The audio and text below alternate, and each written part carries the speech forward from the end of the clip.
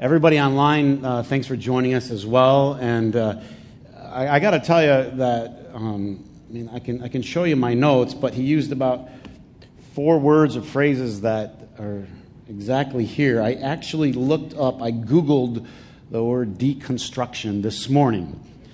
It's the truth, and because you hear people talking about it more and more, and I thought I got to know what they're talking about here, and so I thought I would look it up, and I thought it might have something to do with what I'm talking about today, and well, for grins, do you want to know what it says? That says it means or whatever? I don't know. I mean, I never do this stuff, but anyway, we'll throw it out there. It says it's to deconstruct is to analyze, typically in order to expose something's hidden internal assumptions. So you analyze something with the intent to find, does it have these hidden assumptions? Anybody here ever make an assumption? There's a saying about assumptions. Do you know it? It makes okay, all right. It's Sunday morning, so give me a break, all right? It's like,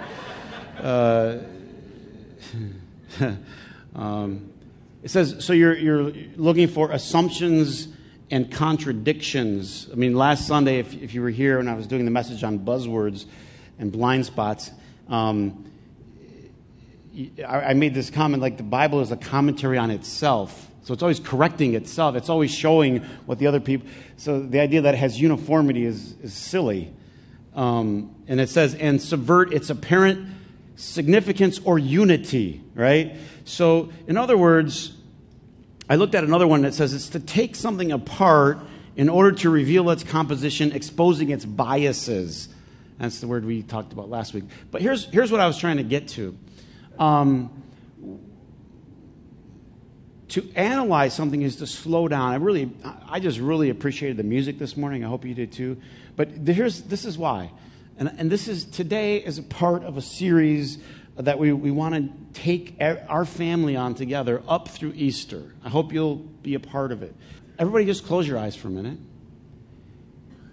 And in your mind right now, I want you to picture, I'm going to look because I'm cheating, but in your mind, I want you to picture the most loving person in your life. It's an aunt, a grandma, a mom, a spouse, somebody. Somebody's coming to your mind. The most loving person that you encountered in your life. Now, I want to look. You stay with your eyes closed, visualizing that person. How many here was a relative? Was a relative? Put your hand up. Okay.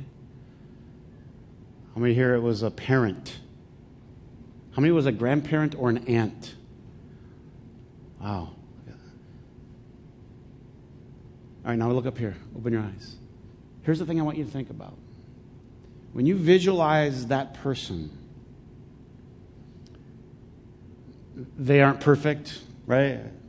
But you visualize somebody that just had so much empathy towards you, so much understanding towards you, so much goodwill towards you, that all they wanted for you was good, good, good. It didn't mean that 100% you got your own way no matter what you did. That's not what I'm talking about. You just knew it. You sensed it. How many of you ever been around somebody and you just sensed their goodness? You sensed that they were good towards you. They didn't have an old... Now, if we closed our eyes again, we won't, but you could visualize people that did not have your best interest. That sometimes they were loving and sometimes they weren't. Sometimes they were good towards you and sometimes they had their own agenda. Sometimes you didn't know what the agenda was until 8 months later. Paul wrote in his letter in Ephesians about the 3rd chapter, that we were going to try to grasp, try to get our minds around what God is like, what His love for us is. So let me just read a couple verses here. I think they'll put it on the screen for you. He says, I'm praying that you who are rooted and established in love will have the power, together with all of God's people, to grasp how wide, how long, how high, how deep is the love of God in Christ. He's like, I'm just praying that somehow God would give you the ability to get a hold of, to grasp. Partly I understand the kickback that you hear out and about, and partly I don't get it at all. But we are trying to paint this picture that God is love, and in Him there is no darkness at all. And it can be hard to grasp for some people that God is completely light and love, and in Him, He doesn't have any dark motive, any bad agenda. Okay, parents, aunts, uncles, whoever you are, right? You don't have to raise your hand here, but how many of you believe in discipline? But how many of you ever you did it, but then you knew you were just angry? You know you're not supposed to, but you were. A couple of you voted anyway. Okay, it's like in other words, and so sometimes what happens is we understand that, we're human. We know we're not supposed to discipline in anger. We should be about the rules, and we should calmly go, please go to your room for a timeout. But sometimes that's not the place that it comes from, right? Even if it's the helpful thing, it just didn't come from there. Anybody? All right, so we get angry, so we figure God has to be angry and He has to punish. And the line we've been told is He has to punish. He has to. So we project it on God that He has to be punishing. Why does He have to? Because He's holy. So you have to? Is there any other way? Is there any other option? Is there any other avenue? This is the question. What if God is unbelievably more loving than you've ever allowed yourself to imagine? Not loving, but, not loving, except, not loving, if. Next, Paul goes on to say, and he's to grasp, to try to get a hold of this love that surpasses knowledge. Now, there's a good sentence for you. How can you know something that surpasses knowledge? Isn't this exactly what he's talking about here? He's like, it doesn't fit in our brain. I want you to know something that goes beyond knowledge. So it's sort of like something that you know here. This is the truth. I meet people all the time. They'll come into the church, and they aren't church people. We got a lot of people that aren't church people here, right? And they get it. They get it like here. They don't know anywhere to go. Some guy told me the other day he was at a Bible study, and they turned to the Gospel of John, and the guy was like, "Can you help me?" The guy's like, "You never heard the Gospel of John?" He goes, "No." Talking to a friend the other day, I asked about the book of Job.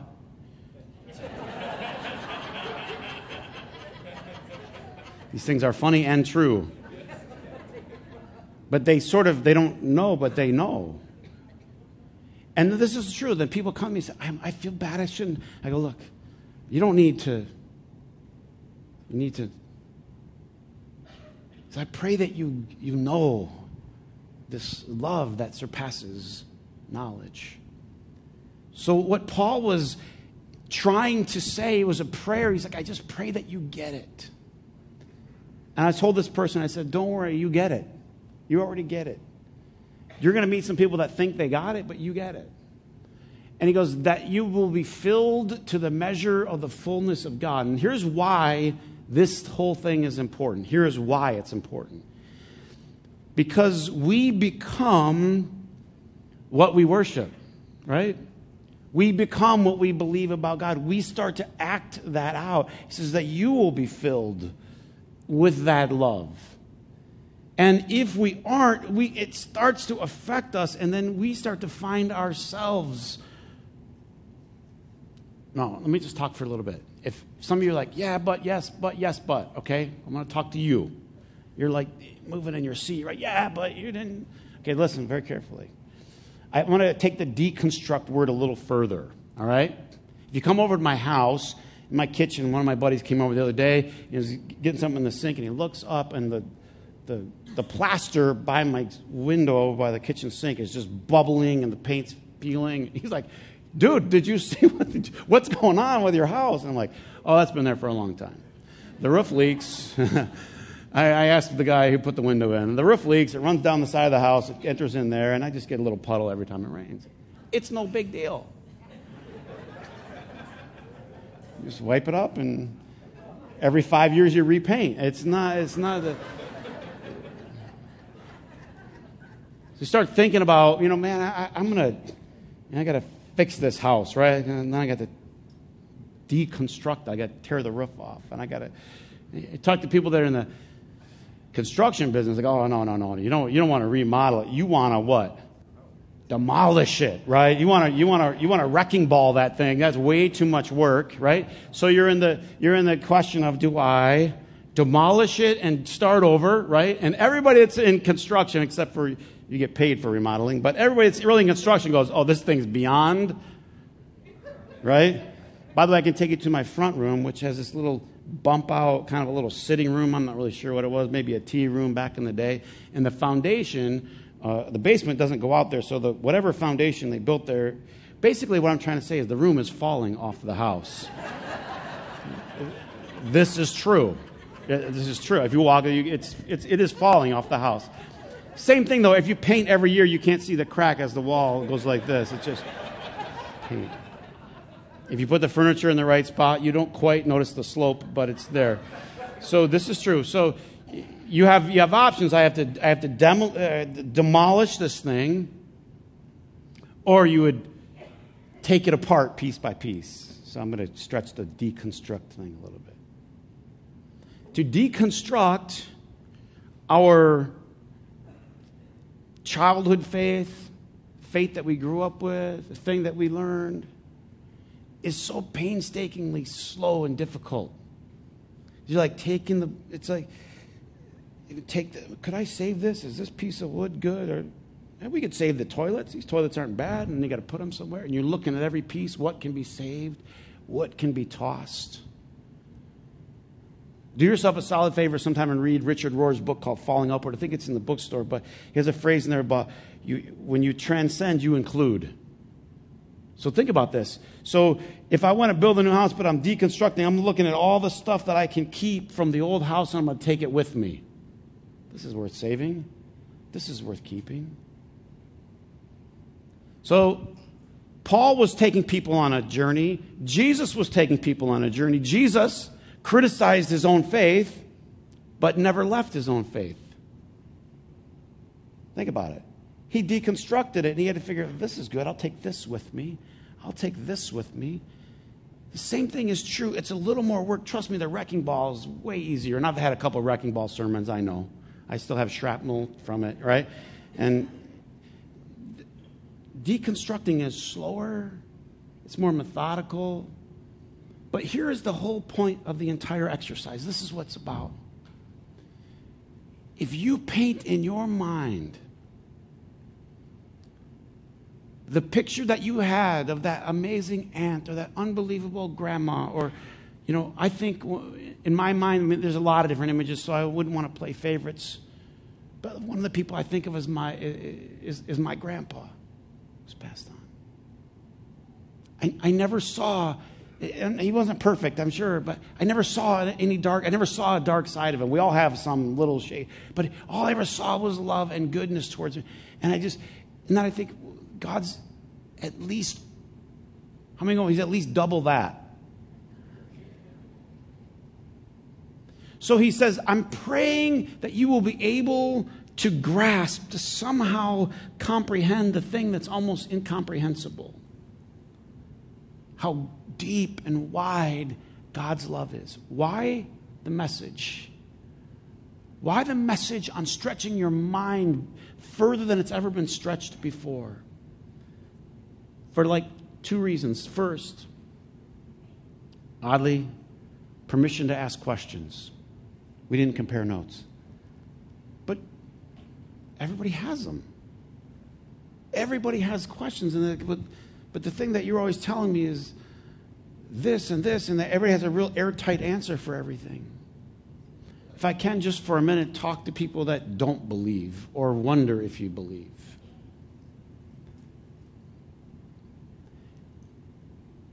That's fine. It may not end where you want it to end to say there is nothing. But the season where the questions come are fine. And I want to just say something for the church family. We've kind of made, we've sort of made a living on arguing and answering. Arguing and answering, arguing and answering.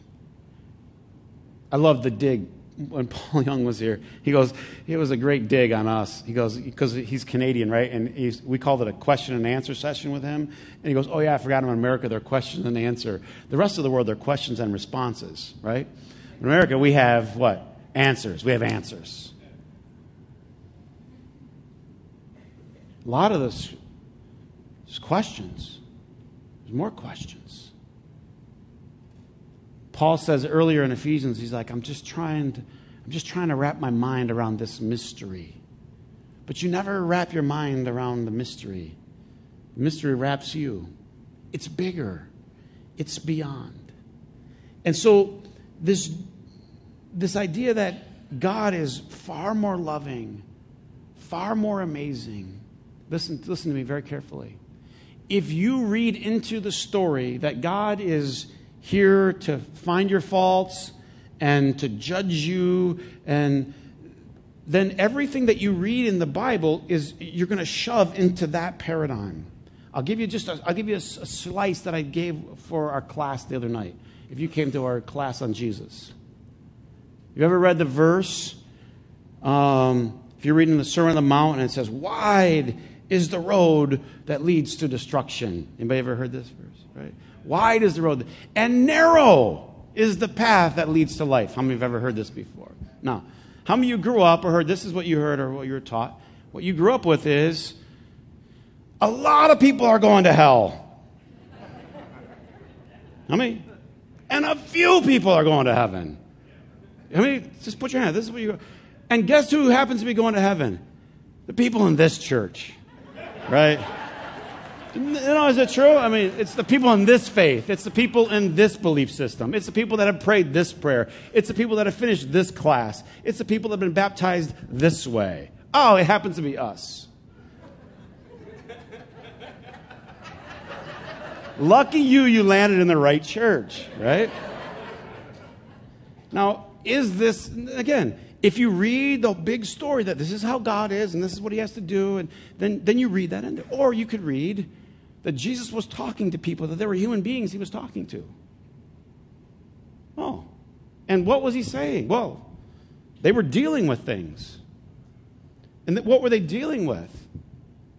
Wars, terrorism, true? Romans, how are we going to fight the Romans? These are all the things that they were dealing with. And they were divided about how to fight the Romans. They were divided. Some people said, we'll do this. Some people said, we'll do that. They didn't agree. Some people said, we should fight. We should stab them back. We should shoot, we should go to war with them. A lot of people were picking a path that Jesus said, I don't think you want to pick this path. This is not going to end well. Wide is the path that leads to what? Do yourself a solid, right? After you read the book, I recommend, and go to Israel, travel to Masada, go to the top of the mountain, and watch where the resistance movement died and people were slaughtered.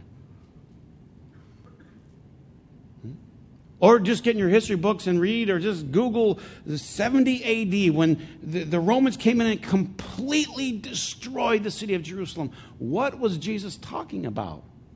The afterlife? No, he was talking about 30 years from now. It's like, you're going to die doing it this way. I got a different way, narrow. Fewer people are choosing the path of love and of peace and of life. Don't you see? It does depend what you start with as to how you start to read into every single thing that Jesus taught and meant. All of a sudden, you're free. All of a sudden, you're not scared of God. You can't wait to run to him. Like in the scripture, it says you call him Papa, Abba, Papa. How many grew up with a cool name for dads, like grandpas? Papa, Opa, what is it? Not Opa, that's Opa? Oh, yeah, Opa. I said, Grandpa, there's an Opa right there.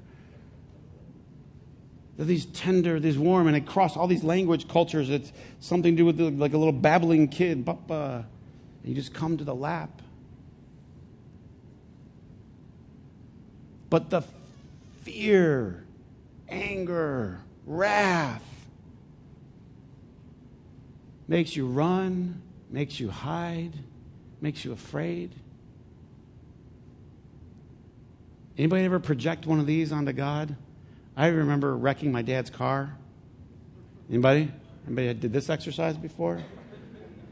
Coming home late at night. I mean, late at night, way too late. In fact, here's the truth. I didn't want to go home. I was trying to get back to my friend's house, right? And the car that I wrecked so bad wasn't going to make it there, right? So I went home, and I'm thinking, oh, man. Not that my dad was the guy out there with the belt or whatever, but I just was so scared he was going to light me up. You know what I mean?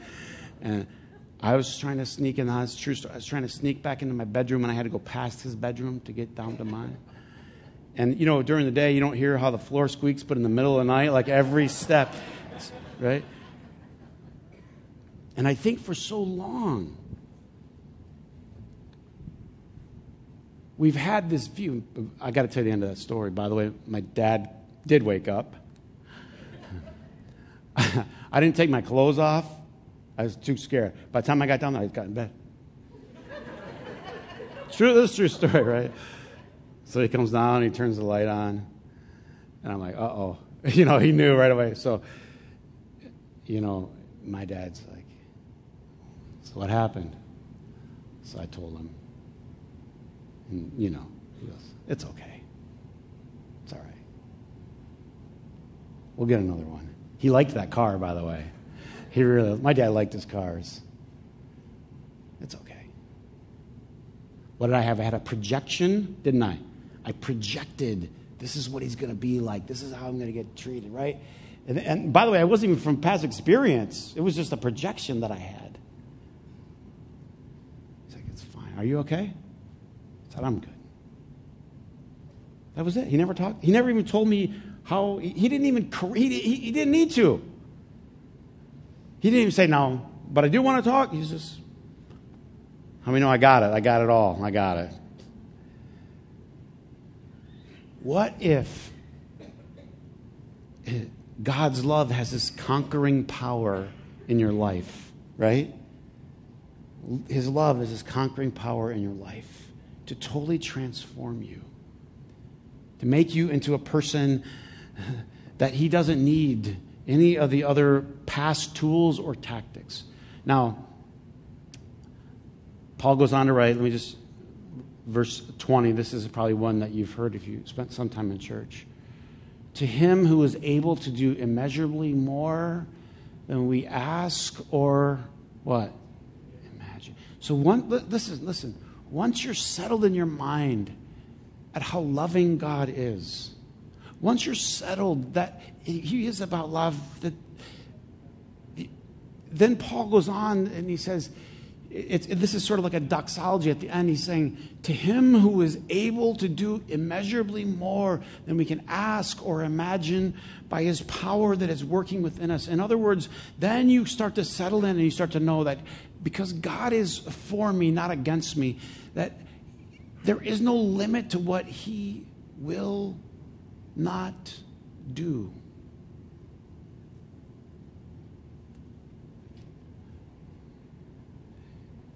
So here's the challenge over the next few weeks. Deconstruct, right? Deconstruct carefully. I don't know if this is exactly what Paul was talking about, but in 2 Corinthians 10, he talks about like demolishing. I'll phrase him down a little bit to say deconstruct. 2 Corinthians 10:5 says we are sort of demolishing arguments and pretensions. Remember we talked about assumptions, pretensions. You ever met a pretentious person, anybody? Aren't they a riot? What's a pretentious person? That's the person that assumes they can come all the way into your house with their shoes on. Right? And that you like them on the coffee table. right? Huh? Yeah, come on in. They're already there with their feet up and mud everywhere. Pretentious. So we got to fight against the people are projecting these pretensions onto God. I'm going to tear these down. I'm going to deconstruct them so that something else can be built up in its place. Here's the bottom line. Ready? You want to know about my house? If I leave it there, it is going to fall in. It's just going to... Enough time, you don't fix the roof, and some of my carpenter buddies are going, yeah, that's actually true. You kind of need to fix the roof. Right? This is so important. The wrong ideas, eventually, they just, like a house of cards, they just fall in. But God's love will remain. It'll stand strong. And so, when we're doing this, we're allowing for God by His Spirit to build something new in our mind and new in our heart to say, I'm going to cautiously let go of this. Last thing, before the guys come to give some more music. Listen. One of the hard things about letting go of the past is that we're all mental hoarders. Think about this. You ever watch Hoarders, anybody? I can't watch. I've seen like half an episode and I can't watch that. But we mentally hoard. We hold on to things that we can't let go of. Anybody have something you can't let go of? So this is important. As you take your journey of your faith, there are going to be things that you're going to hold on to that are so dear, so vital. Right? You're tearing down your old house and you go, I just want to keep the old beams and put them in the new one. I want to keep the old hardwood floors. I want to keep there's so much that you keep along the way. And as you grow and as you go, there's so much that you learn to what? Let go of.